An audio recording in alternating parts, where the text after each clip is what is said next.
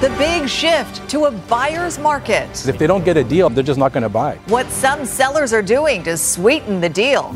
Personal information abandoned. The first thing I saw was just ICBC. So I was like, what is that doing there? Who's responsible for boxes of documents from hundreds of customers? And he has proof he paid the SkyTrain fare, but he got a ticket anyway. Why his appeal failed. You're watching Global BC.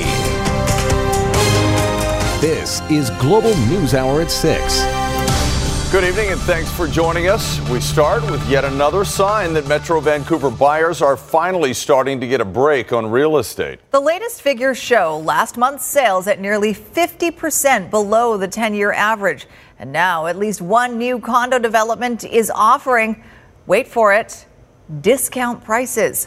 Global's Aaron MacArthur is in Burnaby with the details on this one. Aaron, an unheard of drop in prices. Yeah, certainly unheard of 2 years ago, even last year.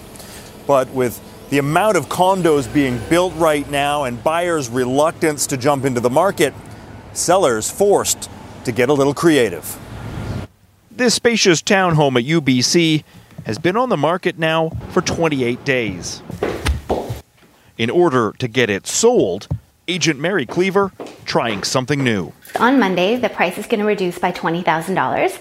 And we're going to let everyone know, the public and also all the realtors, that this would be happening every Monday until this property is sold. As fast as they could be put up, new buildings creeping skyward. At the Brentwood Town Centre, one building, still in the pre-sale phase, is already offering a 10% discount. That's just the tip of the iceberg, according to the real estate industry. We're seeing product on the market for 30 days, 40, 50 days that we're seeing 10, 15, 20% reductions. Despite that cooling down, the Canadian Mortgage Housing Corporation says Metro Vancouver's housing market is still vulnerable. What we detect is continued evidence of overvaluation, meaning that the level of house prices is not justified by what might be supported by the local economy. This vacant lot on Gilmore will be home to BC's tallest building. Ani putting up 64 floors here, with units starting at $500,000. But it's the mortgage stress test which might keep buyers away. Having to qualify at that 5.34% rate right now is deterring a lot of people and not allowing them to qualify for those condos. For a decade, it's been a seller's market. Now it's the buyers bringing things back into balance. All the while, the buildings keep going up. According to CMHC, 2018 saw a record number of home starts in Metro Vancouver. And that should keep prices more affordable in the short term. Sophie, Chris. Aaron MacArthur reporting for us. Aaron, thank you. A Burnaby business owner has stumbled upon what appears to be a major breach of privacy for hundreds of BC drivers. As Jill Bennett reports, she made the shocking discovery as she was moving her business into the Metrotown shopping center. This short video on Twitter shows just some of the documents found in a storage cupboard in a store at the Metrotown Mall. The discovery was made as the owners of a shoe store were moving in. It seems the insurance company that had been in the space before left them behind. The first thing I saw was just a whole bunch of ICBC stuff.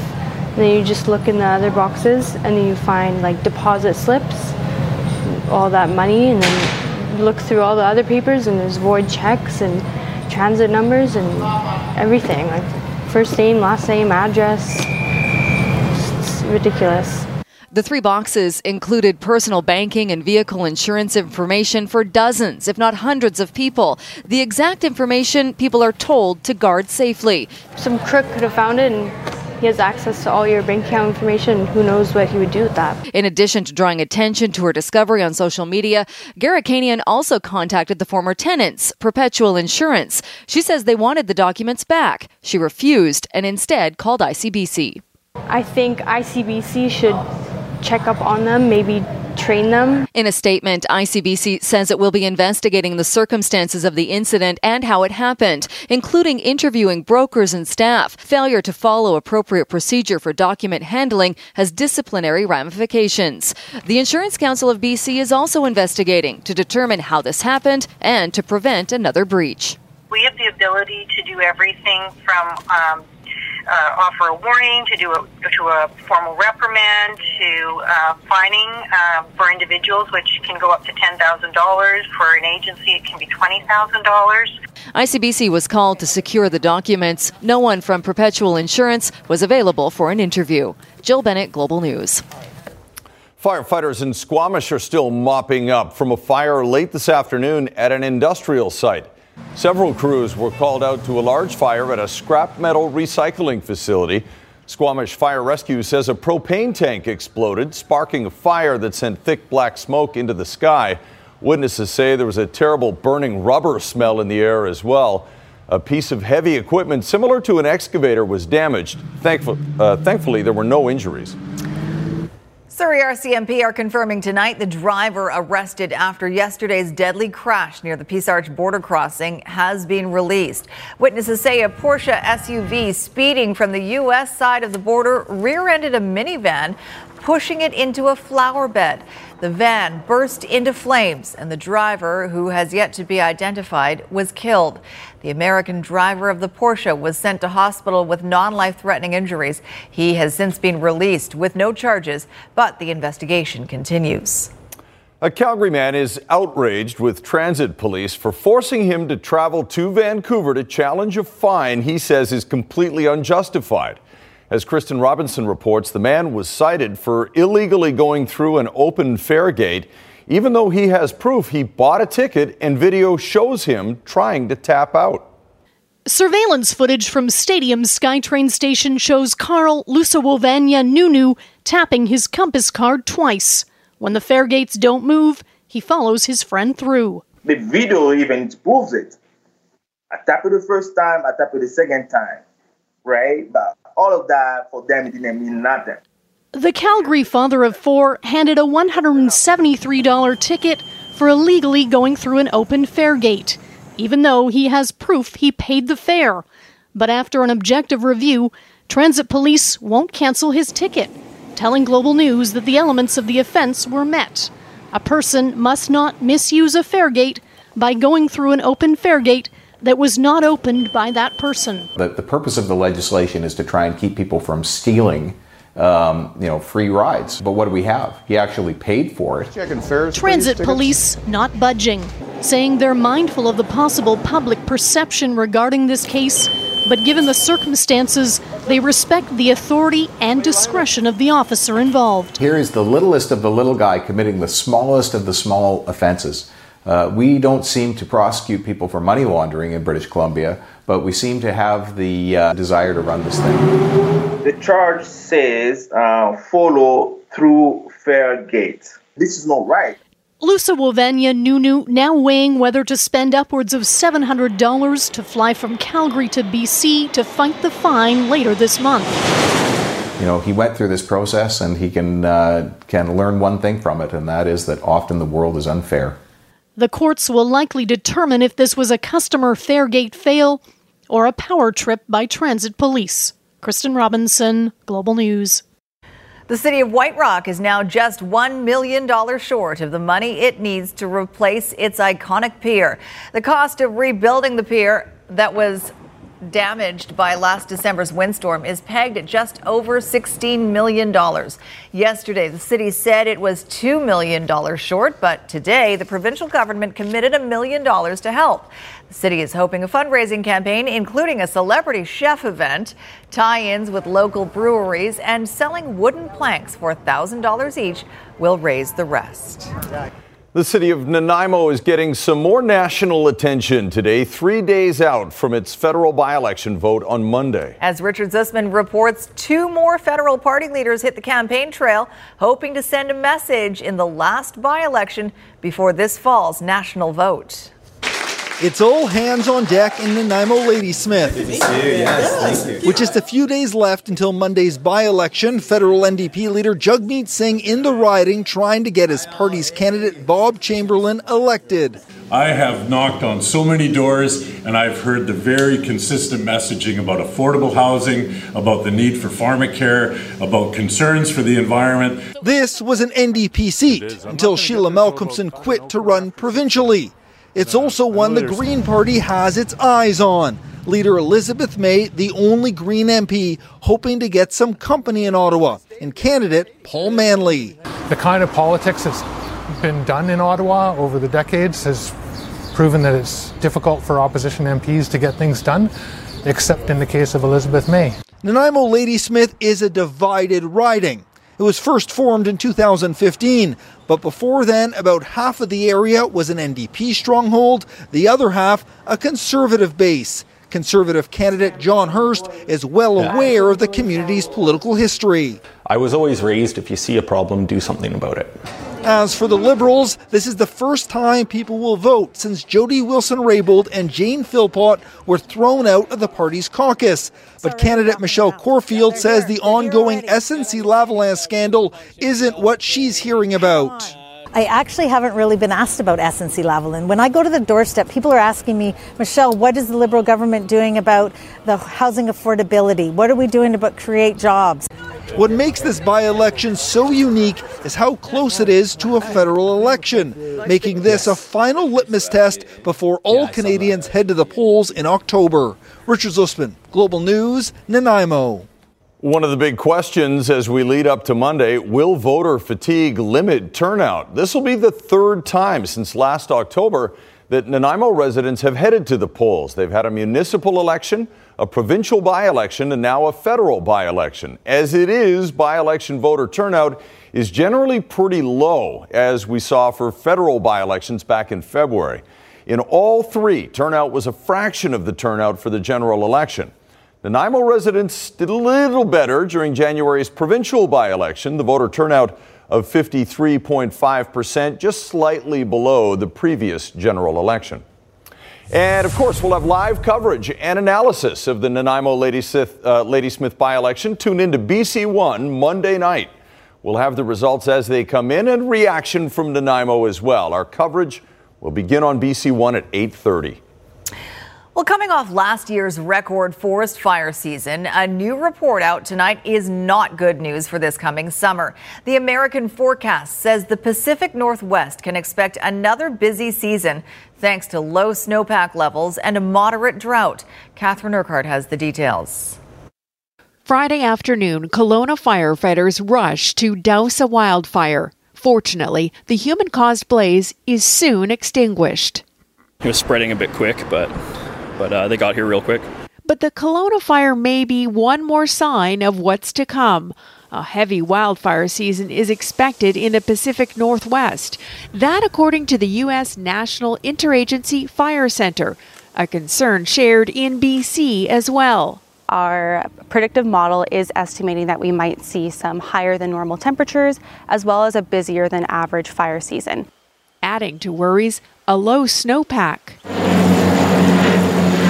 In 2018, the cost of fighting fires was about $350 million. A record-setting 1.35 million hectares burned across BC, leading to a province-wide state of emergency.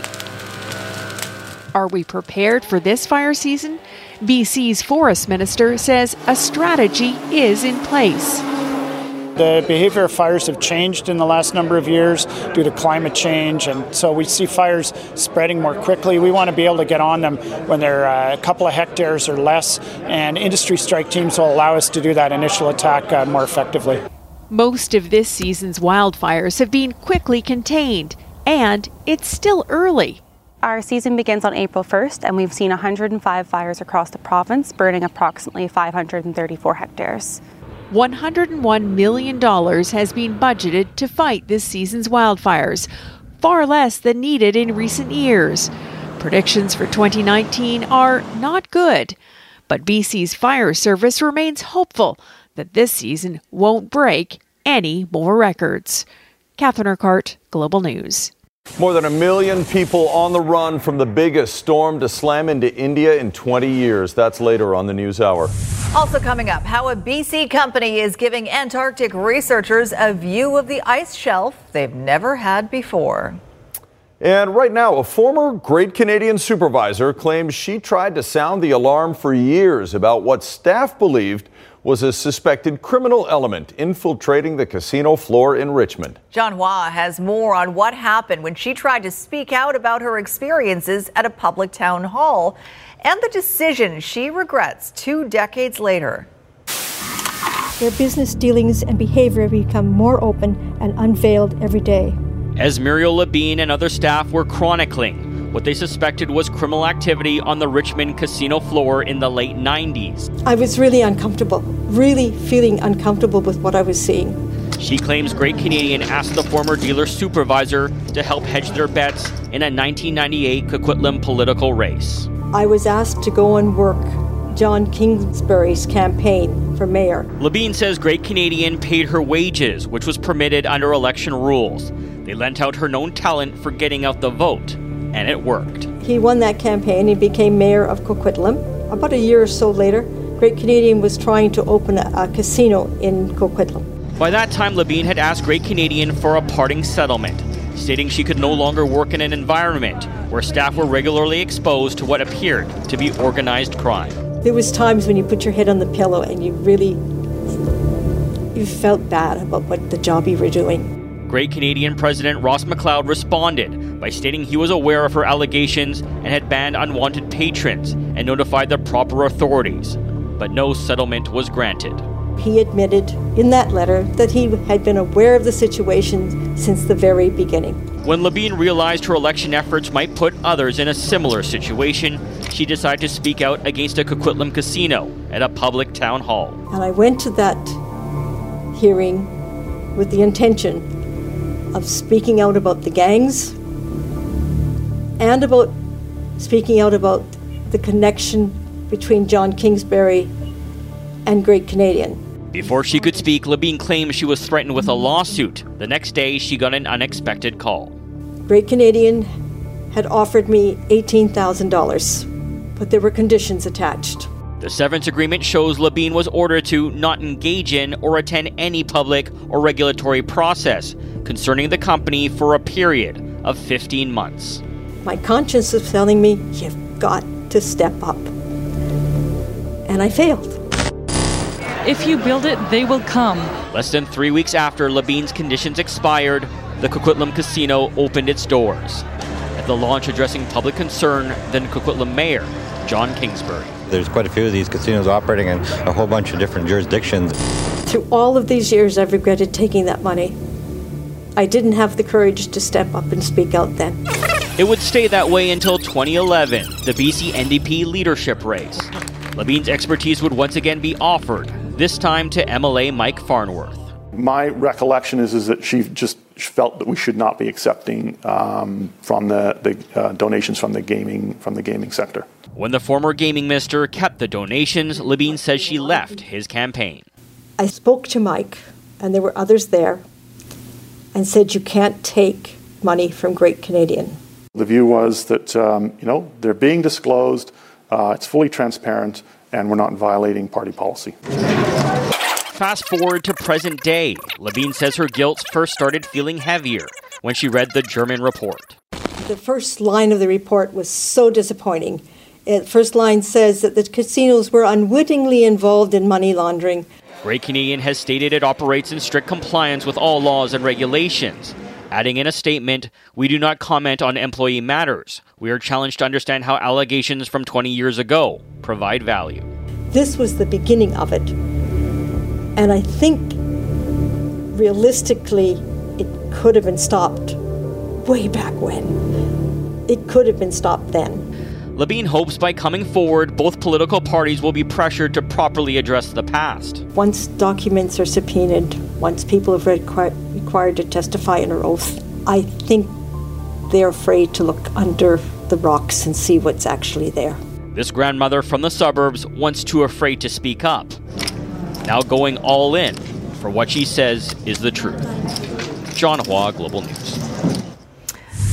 All right, let's bring in Keith Baldry from Victoria again with more on just how much the provincial government brings in from gaming, but from casinos alone. And Keith, the numbers might be an indication of why the province hasn't wanted to rock the boat too much. Yes, indeed, Sophie. It is a huge amount of money for the province. Last night I showed you a great graphic by our artist, Tavis Dunn, that showed how much money has been coming in on a yearly basis, escalating through the years from all gaming. Tonight, I want to show you just from casino money alone and just how it's grown phenomenally in the last 2 decades. Take a look at this. First of all, it starts off very modestly, $40 million, chump change really in a provincial budget in 1997. But look at the steep climb over the years, $171 million just a year later. This is because slot machines are coming into play, rapidly growing to the point $700 million in 2006. After that, a bit of a decline for a couple of years, but then a rapid escalation as the table games out there, blackjack and such, hits now $1 billion in 2017. It's going to be more than that in the years ahead, obviously. To put this in some context, Sophie, it's now almost 2% of all revenues coming into government. In fact, I just did some calculations. The casino money alone would fund 8 separate ministries in this government in total. Energy, environment, Indigenous relations, the jobs portfolio, mental health and addictions, the labor ministry. All of that could be funded by just the money that comes in from slot machines and table games. It's phenomenal. A big impact on BC in so many different ways, Keith. Mm-hmm. Yeah. All right, one final note on this. Port Coquitlam Mayor Brad West appeared on BC One this afternoon talking about money laundering and added another strong voice to the calls for a public inquiry. Well, as I said before, I've stopped being surprised, and what I am is pissed off. I mean, again, what you have here is very clear evidence that a lot of people knew what was going on. A lot of people knew what was going on, and the people who were responsible for doing something about it to address the issue didn't do anything.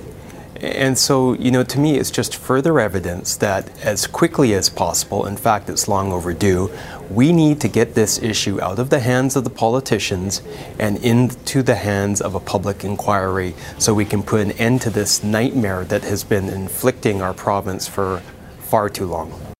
BC Hydro is warning its customers tonight about a new scam that's very hard to spot. Hydro customers are getting emails telling them they're getting a rebate and directing them to click on a link and submit their banking information. Now, the difference here is that the email actually appears to come from BC Hydro with what looks like a legitimate email address. Hydro says thousands of the fake messages have been sent across the country. Hydro says it does not collect credit card or bank account information by email. Don't click the link. All right, a group of grade 4 students is moving mountains, figuratively, of course, but they were inspired to act after visiting a provincial park on Vancouver Island last spring. The 9 and 10-year-olds were surprised the park's signs didn't bear the original First Nations name for the area. So as Kylie Stanton reports, they started a petition that caught Victoria's attention. It's the kind of excitement that can't be contained. That feeling of knowing hard work has paid off. It's pretty cool. Oh, so cool. This group of grade 4 students have successfully lobbied the provincial government to change the name of a provincial park. It started with a petition and a letter writing campaign last year. I said, pretty please. I put in a whole bunch of hearts. And this week, Bill 16 passed second reading in the legislature. Thank you, Mr. Speaker. To make it official. So I'm pleased that the government, and more specifically the minister, heard the call and has officially moved to recognize the sacred significance of Klewena by adding it to the name of the provincial park. The students first visited John Dean Provincial Park last spring, named for a pioneer who donated part of the lands for the park in 1921. But they were shocked to see the signs didn't bear the Klewena name, meaning a place of refuge. The mountain in the park was responsible for saving their ancestors. The mountain is a very sacred place for the Saanich people. It's one that features very prominently in our flood story, which goes back many generations. To have it officially recognized is something very special. It goes to show when it comes to making a difference, age doesn't matter. They're never too young to get engaged. They're never too young to speak up and talk to elected officials about what they want. And the earlier they do it, the better. Good job, guys. The name change may be just one more step on the long road to reconciliation. But for these students, it's more than that. It's a legacy. It's going to be just amazing. I think they're going to feel such a sense of pride that they had a part in that. It's just been amazing. Kylie Stanton, Global News, Victoria.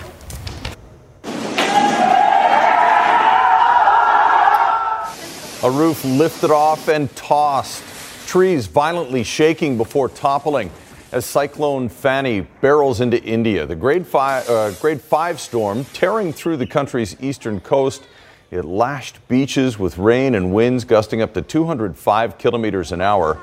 Around 1.2 million people have been forced out of the low-lying areas in Odisha and moved to shelters. Fani is now weakened to a very severe storm as it tracks north-northeast towards the Indian state of West Bengal.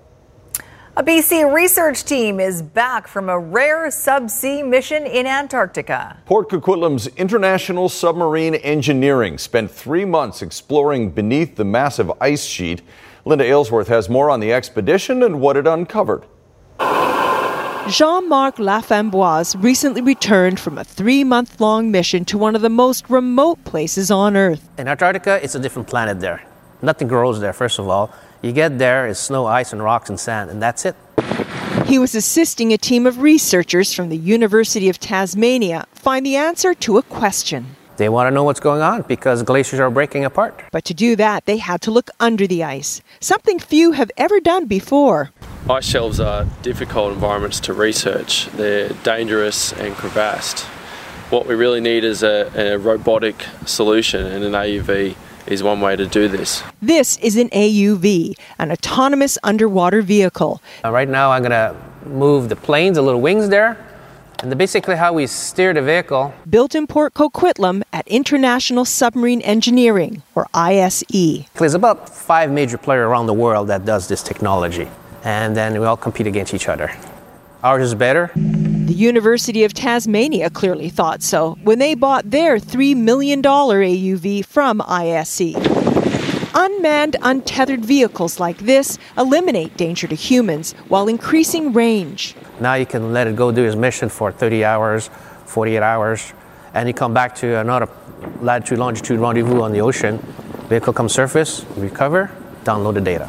ISE has been building subs for nearly 45 years and has evolved in that time from the manned variety to remotely operated vehicles to the modern-day hydrodynamic free-swimming AUVs. Who knows what's next? We have young engineers starting now their career, like I started back in '81, and then they're all enthusiastic. And why not? There's plenty to be enthusiastic about. This is like same idea of sending robots on Mars, except we go on the ocean.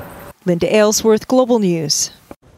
In Health Matters tonight, a groundbreaking study is being held as a potential end to the AIDS pandemic. European researchers followed nearly 1,000 gay male couples having unprotected sex and found that men whose HIV infection was fully suppressed by antiretroviral drugs had zero chance of infecting their partner, even during unprotected sex. The study, published in the medical journal The Lancet, provides conclusive evidence that with proper treatment, the AIDS virus is untransmittable, meaning new infections could be a thing of the past. A new clue: the royal baby could be here very soon. That's right after the forecast. We have been saying that for days now. Yeah. We'll see what happens. The clue other than she's fully pregnant. Meghan, of everyone in the world, Meghan is probably the one who wants to have this baby the most. Absolutely. The most. There's speculation she's already had it, although Buckingham Palace says that's not true. We'll talk more in a moment, but first let's talk about the weather going into the weekend. And nice to see a good sunset on the way here. Yes, a beautiful sunset. We did see a clearing today, although some dark clouds out there, and we're not totally done with the cloud cover. We'll see it into tomorrow, but the forecast is amazing, everyone. We'll see a huge warming trend, lower 20s over the weekend and mid-20s potentially into next week. We have no rain as far as we can see. This pattern is going to hold strong. Now, while this is so nice for all you sun lovers and just for people to get outside, it is cause for concern for 2 reasons. One, we've got a moderate drought level in parts of the province. The fire danger rating already reaching high in a few isolated areas. And I wanted to show you this. When we look at the last 10 years, on average, 42.5% of those fires have been person caused. Now, a lot of people will be getting out and enjoying the backcountry or outdoors this weekend. be careful with your fires, cigarette butts, things like that, because using last year as an example, a record-breaking wildfire season, 2,117 fires, we could have avoided 900 fires. So that's just an idea as you head into the outdoors this weekend and enjoy. Please do, but be careful. And then the other thing that we're watching is, what about flooding? Well, across southern BC, majority of the low and mid-level snowpack is gone, thanks to that huge warm-up we had over spring break. So we're not actually concerned so much about these areas. It's really only a high-level snowpack that we have left. But we are watching this area, Caribou, the North Thompson, and the upper Fraser River areas. The good news is that they're not going to see a warm-up until late next week, but their snowpack is still at a near normal level. So that's one area we will be watching in the days to come, but it's not until later on next week. Now, northeastern parts of the province had snowfall today. While we're enjoying sunshine, it's still winter there, and they have another 5 centimeters of snow overnight, with another pulse expected Saturday night into Sunday morning. So it is a little bit split, the province, that's for sure. There's the snowfall across the northeast, sunshine across the southwest, although a few showers in the Columbia region. I'll leave you with this 7-day forecast, you two. Spectacular conditions in the next several days, as you can see. I will take that for sure. That is fantastic. Okay, thanks very much. So could a canceled trip mean the royal baby's arrival is imminent? The guessing game sparked after Prince Harry postponed his official visit to the Netherlands as he awaits the baby's birth. The Duke of Sussex was supposed to travel May 8th to Amsterdam. Royal watchers wondering if it's a sign Meghan is giving birth very soon. There's been no official announcement, only reports that she's due in late April or early May. The palace is denying online speculation that the baby has already been born. So, Squire, you're wrong. What is clear, I didn't say anything. Harry and Meghan want privacy, and the royal baby, entitled to an American passport, is still waiting to make his or her debut. I just like the fact there's actually an occupation called Royal Watcher. What do you want to be? I want to be a royal watcher when I grow up. So you just sit there and watch them? Essentially, that's what you do. Yeah. You watch the royals. I mean, I guess, you know. All right, our Swedish translation team was on it. Well. Välkommen, Squire. Thank you. That's welcome. Chris. Louis Eriksson said in an interview back home in Sweden, he and head coach Travis Green don't get along 100%. I'm not sure what percentage they do get along, but if he thinks that he and the coach are not 100% together, he should try he and the fans, or the owner, who has to pay him $6 million a year for not a lot. He said he's been put in a more of a defensive role and can't score as many points as he used to. That's because when he was put in an offensive role, he also couldn't score as many points as he used to. But unless someone wants to trade another underperforming $6 million man, Eriksson is stuck in Vancouver, which led to speculation today that maybe he should be traded for Milan Lucic, who also makes $6 million in Edmonton. And quite frankly, both teams might want to make that move just to see if a change of scenery can help. I'd do it. Why not? Lucic would love to come back to Vancouver, and you're going to have to pay $6 million anyway. All right, Vancouver Giants, Prince Albert Raiders, Art Hauser Center in PA. It's game one. Vancouver is a two-man power play. And the good folks at Pineland Metal Products are providing us with this goal by Dylan Plouffe from Bowen Byram, and that made it 1-0 for Vancouver. Apparently this goal is not sponsored. Dawson Holt off the backboard, gets it, scores. Goal's not sponsored, but the replay is by the good folks at Lakeland Ford. So it's 2-0 Vancouver after one period in game one in Prince Albert. Okay, Vancouver against their former player Kai Kamara in Colorado. The good thing about the Colorado Rapids, they're terrible defensively, as you can see here. As Freddie Montero gets one, his second of the year. 1-0 for the Whitecaps. This is just what the doctor ordered for Vancouver's porous offense, because they would get another one. Lucas Venuto, his first as a Whitecap, would make it 2-0. Again, Colorado's defense, it's a tragedy. An absolute tragedy for them, but not for the Whitecaps. They are up 2-0. Nice pass from Montero. Now it's 2-1. All right, not out of the woods yet. Long way to go. Islanders and Carolina Hurricanes. Well, things have not gone well in the second round for the Islanders. They've gone very well for the Hurricanes. Toivo Teravainen, that made it 2-1. Greg McKegg, a minute later. Robin Leonard gets beat. It's 3-1 Carolina. Then Jordan Staal sets up Justin Williams, who's 37 and still playing great. His third of the playoffs. The Hurricanes, after January 1st, the three best teams in the NHL points-wise, Tampa Bay, St. Louis, and Carolina. Carolina's on to the next round. It'll play either Boston or Columbus. What's up with my hair? Anyway, yesterday, Nova Scotia's Schools Athletic Federation decided to immediately cancel all high school rugby after reports showed that rugby had the most concussions of all school sports, 5 times more than hockey, which was second. But a day later, officials held a scrum, get it, to say they have reconsidered and rugby in Nova Scotia is back on, which is something rugby communities all over Canada were glad to hear. There's no denying rugby is a physical, often brutal sport. Injuries, including concussions, happen. So when the Nova Scotia Athletic Federation decided to cease all high school programs in that province on Thursday because of concussion concerns, it gave a jolt to the sport felt across the country. There was such an uproar, in fact, that the Nova Scotian Education Minister swiftly reinstated high school rugby less than 24 hours later.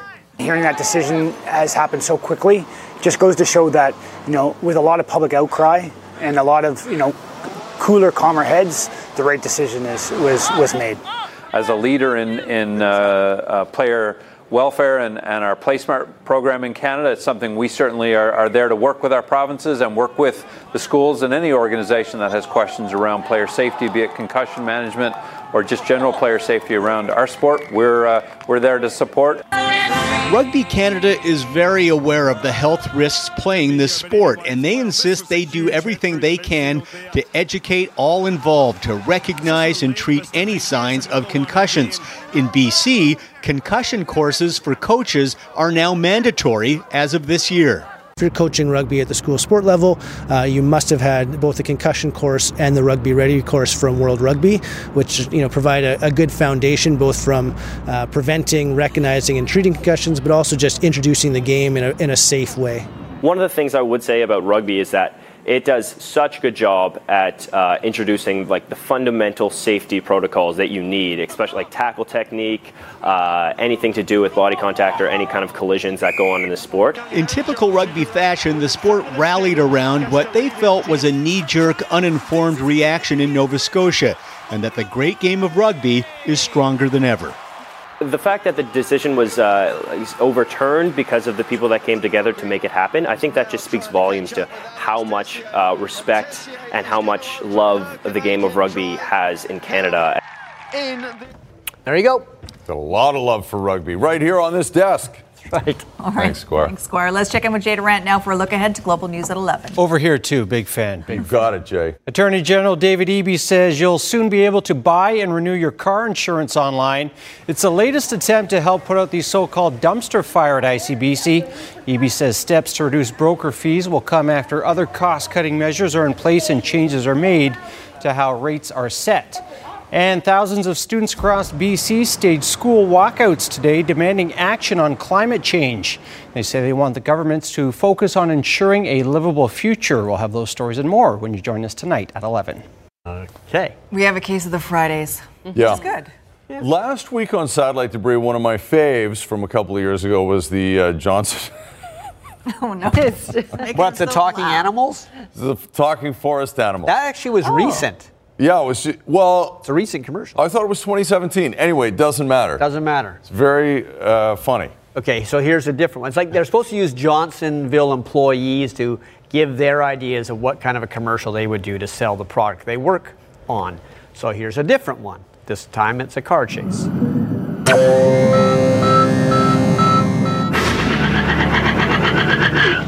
Straighten everything out. Go for it. All right. In my Johnsonville commercial, we open with a car chase. You can see all the cars. There's lots of drama. There's semis. You got a couple of bikers in there and sports cars. And you got regular cars. You got grandmas on scooters. You got the ice cream truck driving over mailboxes. There's a news reporter down there, and she's going blah, blah, blah, blah, big car chase. You make it look like, Action 2 News on the bottom and breaking story or something. As soon as you get all this drama built up, you realize they're chasing the Johnsonville Big Taste Grill. Actually, it probably shouldn't be a super high-speed chase for safety and stuff. They're blocking up traffic and they're causing a mess. So finally, the driver realizes all the chaos and commotion behind him, turns to the guy next to him and says, "Did you leave the brats on the grill again?" And he goes, "Yep." "The grillers too?" "Yep." "Might as well put them to good use." They get out of the truck and they open up come get them, they're all ready. I guess I don't know how it ends. Maybe everybody just ends up eating sausage together. It could be an explosion, maybe. And that's a Grillers commercial made the Johnsonville way. That guy needs to write commercials. I know. Well, you should have. Oh, you were away that day. Yeah, I know. I got to talking. I'll bring it out again one day. Talking Forest Center. Okay, I found this on YouTube. I thought I'd throw it in there. I don't even know where this is, but it's a guy and an orangutan, and the orangutan is hungry, and this guy is a banana. So he's holding his hand out, and this orangutan that's a good catch. But then after he eats it, see, they don't provide the orangutan with a garbage can or anything. So here, you throw this away. That's also a good throw. And then he watch his hand, his right hand. "Give me another one." The guy says no. So then the orangutan goes, "Oh, no, eh? Well, Dr. Zayas has something for you. Take this." Throws a rock? No more banana, I think. Banana. All right, speaking of throwing food. He puts out his hand. Yeah. This guy trying to catch a ball at a Dodgers game drops his entire box of fries. He does get the ball. Then later, ball in the same place. This time he drops his pizza on the woman in front of him. Watch the piece of pizza. Oh, right there. Same guy? Yeah, same guy. So he got a baseball, but he went home hungry. No. Yeah. There you go. Both meals gone. For life. Yeah, man. Not happy. All right, so this one, it's not a talking animal, but it's close enough. I know you like those. We like those. No, it's just like a knowing animal. Marmot, outdoor. Boom, boom, boom. Ping, boom. Friends sing together. La la la la. Friends do things together. La la la la. Friends help you when you're in danger. Friends are people who are not strangers. Friends, friends, friends. Boom, la la la la. Friends, friends, friends, friends. Boom, la la la la. Friends. Fall in love with the outside. Marmot. Kind of a talking animal. I mean, you had some sort of marmot language going on there. That started out weird and got weirder. That's the beauty of it. He misread the situation. Yeah, he did totally misread the situation. Yeah. After that, their friendship was awkward. Yeah. Never was the same. All right, enjoy the weekend. We'll see you back here on Monday. Have a good weekend, everyone. Bye-bye.